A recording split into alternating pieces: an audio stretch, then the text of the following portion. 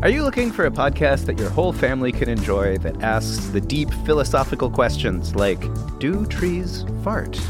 If you are, then you'll love Tumble, a science podcast for kids. I'm Lindsay. And I'm Marshall. Join us as we explore stories of science discovery, from butts to animals, dinosaurs, astronomy, and everything in between. You'll love these stories, and you'll learn something new. Find and follow Tumble Science Podcast for Kids wherever you get your podcasts, or at sciencepodcastforkids.com.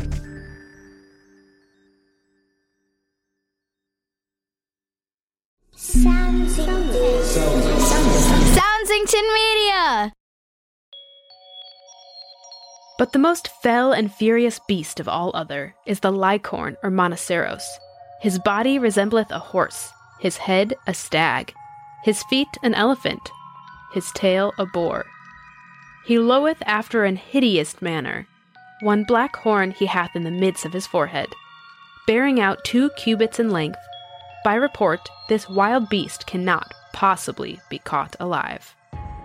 If you didn't already know the title of this episode, what creature would you think these words describe? A creature that is furious, makes a hideous lowing sound, and has a black horn. Does this sound like a unicorn to you? Because that is exactly what the Roman writer Pliny the Elder is describing in this passage from Natural History, written in the year 77. Sure, he called it a Lycorn, or a Monoceros, but he was trying to paint a picture of the same creature that, today, you or I might describe as graceful, or majestic, or gentle, or beautiful. So how did we go from fell and furious almost 2,000 years ago to the image of the unicorn that we have in our stories today? I'm Elise Parisian, and we'll be exploring all of that and more on today's episode of Unspookable.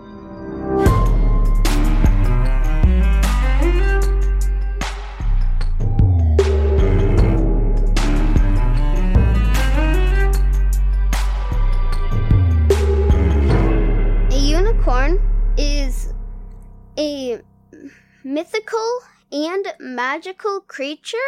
A unicorn is kind of just a horse that has a magical horn in between its ears. And uses its rainbow-like horn to use magic and create rainbows? Around 3000 BC, the Indus Valley civilization was thriving. It was located in Southeast Asia, in what is now India and Pakistan. We talk about various Mesopotamian civilizations and ancient Egypt a lot on Unspookable, but the Indus Valley was also at the height of its power during that time. It had excellent city planning and elaborate drainage and irrigation systems, the likes of which would not have been seen in Europe for thousands of years. Archaeological digs over the expanse of their territory have uncovered lots of arts and crafts, for practical everyday home use and for decorative purposes. One red clay tablet, likely a seal of some kind, which would have been used to make the impression over and over, shows a creature with a body shaped kind of like a bull, the shaggy mane, a thin tail, and one curved horn jutting out of its forehead. So wait, 5,000 years ago in India, or even 2,000 in the case of Pliny the Elder in Rome, did people believe in unicorns the way that some of us might today? Let's take a look at what these folks actually meant by unicorn. Could this be the same creature we're thinking of? Pliny the Elder's description gives us some interesting clues. He says the beast is 2 cubits in length, which would be about 3 feet, or almost 1 meter long. Relatively small for a horse-like animal, maybe more of a pony size? The stag head would be like the head of a large deer. The boar's tail would be thin, with some wiry hair at the ends. And the elephant feet, rather than being like hooves, would be more fleshy, with rounded toenails. Imagine all of those features together if you can. Now try to imagine that instead of describing the body as horse-like, what if he had said it was smooth and gray and fleshy, and that the horn was further down towards the nostrils? Does that sound like an animal you know? That's right. Some scholars think that Pliny the Elder may have been describing what we know today as a rhinoceros. The word rhinoceros comes from the Greek rhes, meaning nose, and charis, meaning horn. When Pliny mentions the monoceros, that comes from mono, meaning one, and charis. Licorne later became the French word for unicorn. So it seems like a lot of creatures were getting jumbled together in the early days of the Western interpretation of the unicorn. In Asia, including the Indus Valley, hybrid creatures with horns, wings, hooves, and other characteristics were part of mythology from the beginning. The qilin in Chinese, or kirin in Japanese, could also be the basis for unicorn lore. Described as having the body of an ox, deer, or horse, with a mane that flows upwards, thick eyelashes, cloven hooves, and may have a similar face and mouth to that of a Chinese dragon, almost lion-headed. The qilin often has one or two horns with multiple points, like a stag. Their voices are said to sound like bells or wind chimes, and they appear when an important person is either being born into this world or passing from it. They are a type of magical creature associated with spirituality, omens, and supernatural occurrences. It's possible that the depictions of this creature, as well as the drawings and carvings of the Indus Valley unicorns, influenced the ancient Greeks and Romans, who would have relied on the reports of soldiers or traders who had journeyed east and then came back. Other than the legends of magical beasts, it's also possible that descriptions of real-life rhinoceros, antelope, or even giraffe put the idea of unicorns into people's minds. Animals that were native to the continents of Asia and Africa would likely have sounded like legendary beasts to anyone in Europe. Like a game of telephone, tales of animals in continents south and east of Europe were made so fantastical that as late as the 1300s, people were claiming things like that cotton in India came from a plant that grew actual lambs from the ground, off of which cotton was harvested. Another potential origin of the widespread interest in unicorns may have come from the Bible. In some translations, the Hebrew word riem is taken to mean unicorn. Now many scholars believe the translation should have described something more like a wild ox. But that's the amazing thing about the early origins of unicorn stories. Before we get to a majestic white creature befriending a princess, unicorns were thought of as one and the same with many wild, ferocious beasts, both real and mythological. So what comes next in the unicorn story? I'll tell you about that after this. I don't think unicorns ever existed because I don't think magic exists either, and most unicorns in stories have magic. I do not think unicorns ever existed because a rainbow is made out of light, and light is not solid, so nothing can run on it, and no real magic is actually real. I think that they could exist because there's horses, and it's basically like a horse just with the horn on its head. If I saw a unicorn, I would probably ride it. If I ever saw a unicorn, I'd probably go up to it and hug it and ask for money. Have you ever heard of a type of book called a bestiary? Even if you hadn't heard the word, you might have seen a modern equivalent.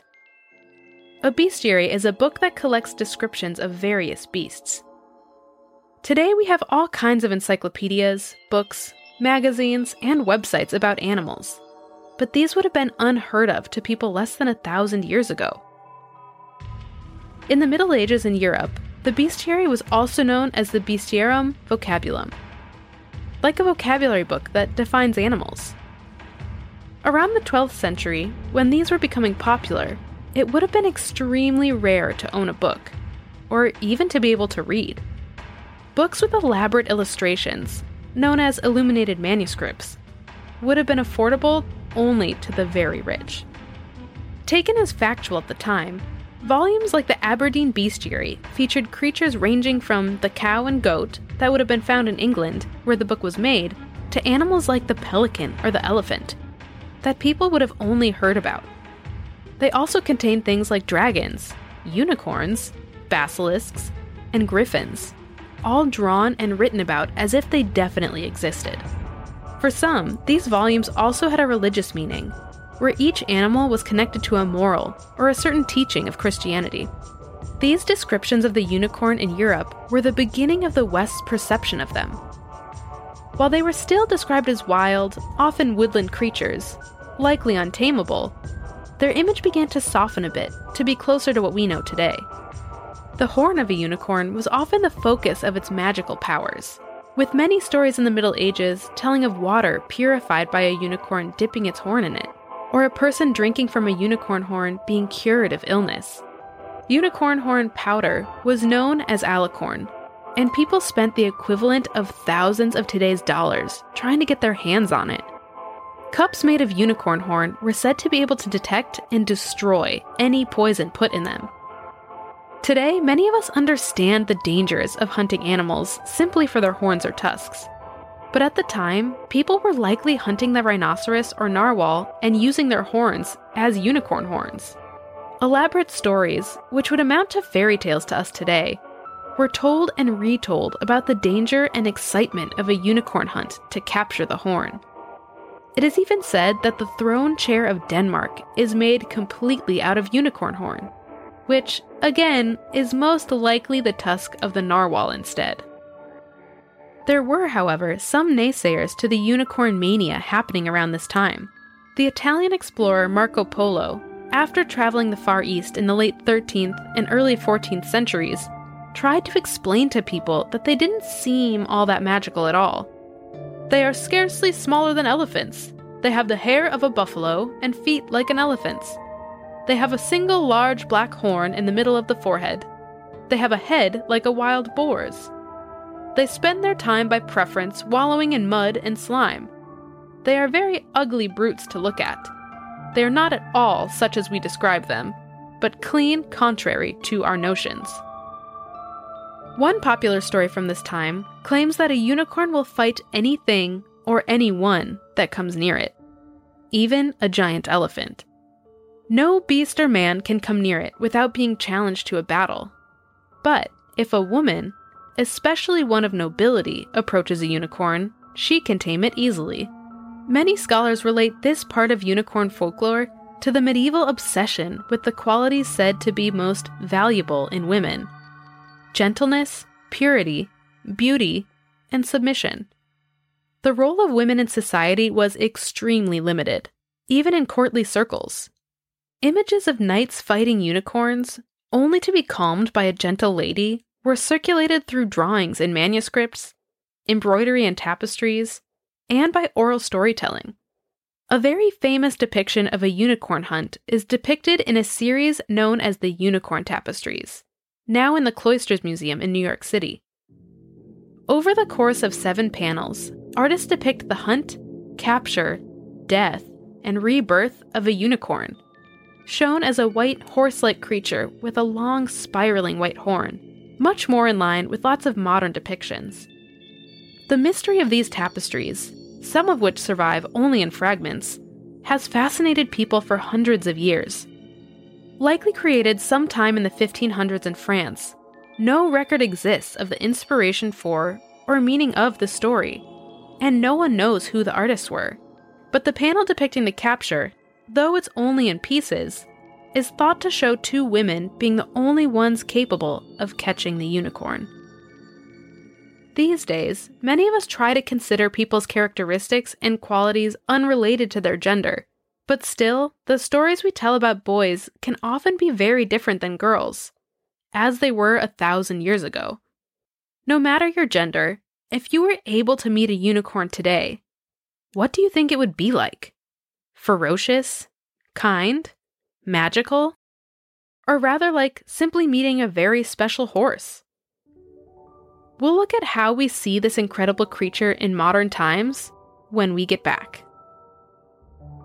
The unicorns I've heard of are probably the unicorns from Harry Potter and Adopt Me on Roblox. There's a lot of unicorns that are for sale, but they cost actual money. And it costs 99 cents to get 80 Robux, and 80 Robux doesn't even have, it's not enough to buy it. In My Little Pony, almost all the characters are unicorns or ponies, and then Phoebe and Her Unicorn are a book series, and then there's Unicorn Diaries, and The Last Unicorn is a movie and a book. In 1968, the American writer Peter S. Beagle published a novel that would go on to be a worldwide bestseller, printed in many editions. In The Last Unicorn, the main character, called simply Unicorn, believes herself to be the last of her kind and sets out on a journey from her magically protected forest to find out what happened to the others like her. Beagle writes, "The unicorn lived in a lilac wood, and she lived all alone. She was very old, though she did not know it, and she was no longer the careless color of sea foam, but rather the color of snow falling on a moonlit night. But her eyes were still clear and unwearied, and she still moved like a shadow on the sea." The book was adapted into an animated film in 1982, and the unicorn became kind of a standard in the collective American imagination for what the creature was supposed to look like. The 1980s in the US were actually a big time for unicorns. The same year The Last Unicorn came out, the toy company Hasbro released a new line of toys based on the success of the My Pretty Pony series. The new My Little Pony toys were such a success that winged ponies, unicorns, sea ponies, and flutter ponies were introduced soon after. Soon followed by comics, a movie, and various TV spin-offs, My Little Pony's unicorn characters have been among the most popular. Today, we may be more familiar with the long-running My Little Pony Friendship is Magic series that ran from 2010 to 2019. In it, the main character, Twilight Sparkle, becomes an alicorn, or a unicorn with wings, and unites with her 5 friends to form the magical bond that defines the series. Twilight Sparkle is purple, with bright pink streaks in her mane and tail. We've come a long way from the black-horned, elephant-footed unicorn that people once described. But while the white, or purple or rainbow, unicorns of today's stories often represent bravery, loyalty, or good magic, the lesser-known black unicorn sometimes represents the opposite. Depicted especially in games, comics, and fan art, the black unicorn is perceived by some to mean evil, while the white unicorn means good. Despite being a perhaps overly simple view of the colors of black and white as opposites, characters like Nightmare, the black unicorn with a flaming mane and tail, in the game Dungeons & Dragons, are a way of representing dark magic, or being drawn to evil forces. Of course, there are some cuter representations of black unicorns, like one you may have heard of in the game Roblox, where the evil unicorn was a rare pet in the Adopt Me Halloween event in 2019. To this day, some people who practice magic, energy work, healing, and other spiritual practices reference the unicorn as a symbol of strength, intelligence, wisdom, and health. Modern spellbooks contain uses for unicorn powder, amulets, and other representations. Does that mean that they really believe unicorns exist? Maybe. Or maybe not. Maybe the unicorn, like so many of the most popular creatures in epic tales, dragons or mermaids, maybe the image of it, whether it is truly real or not, is a way for humans to embody our hopes and fears and desires in a living thing. We are afraid that magic can be harnessed for evil, just as easily as it can be for good. We aspire to being free and untamable, the way that a unicorn is, even as we also tell stories about wanting to capture it. We imagine that the most rare creature of all must have every good quality we might want to have, though those qualities may change depending on the time or the society. Fierce, strong, brave, gentle, wise, majestic, kind, beautiful. A unicorn can be anything we imagine it to be. And hopefully, humans can too.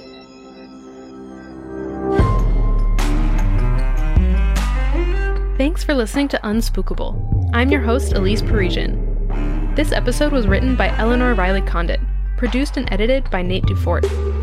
Our theme song and additional music composed by Jesse Case. Our logo was created by Natalie Kewen, with episode artwork by Brianna Jacoby. Special thanks this week to our guests Blythe, Olivia, and Al. If you enjoyed the show, make sure to tell your friends. You can leave us a rating and review in your podcast player of choice, or share an episode on social media. Speaking of social media, you can find Unspookable on Twitter and Instagram. Follow us for a peek behind the scenes and for updates on the show. Unspookable is part of the Soundsington Audio Network, committed to making quality programming for young audiences and the young at heart. For more information on our shows and the people behind them, go to www.soundsingtonmedia.com.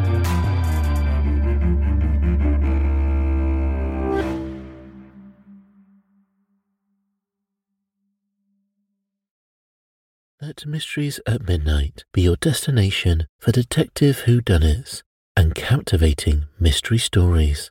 You'll hear classic stories like Sherlock Holmes, Agatha Christie's Poirot, and short tales from H.G. Wells, Charles Dickens, Edgar Allan Poe, and others. I'm Christopher, and I read these classic stories in the soothing style of a bedtime story, so you can listen to them in bed when you drift off to sleep. Search for Mysteries at Midnight on Apple Podcasts, Spotify, or your favourite podcast app, and follow and subscribe so you don't miss out on new episodes.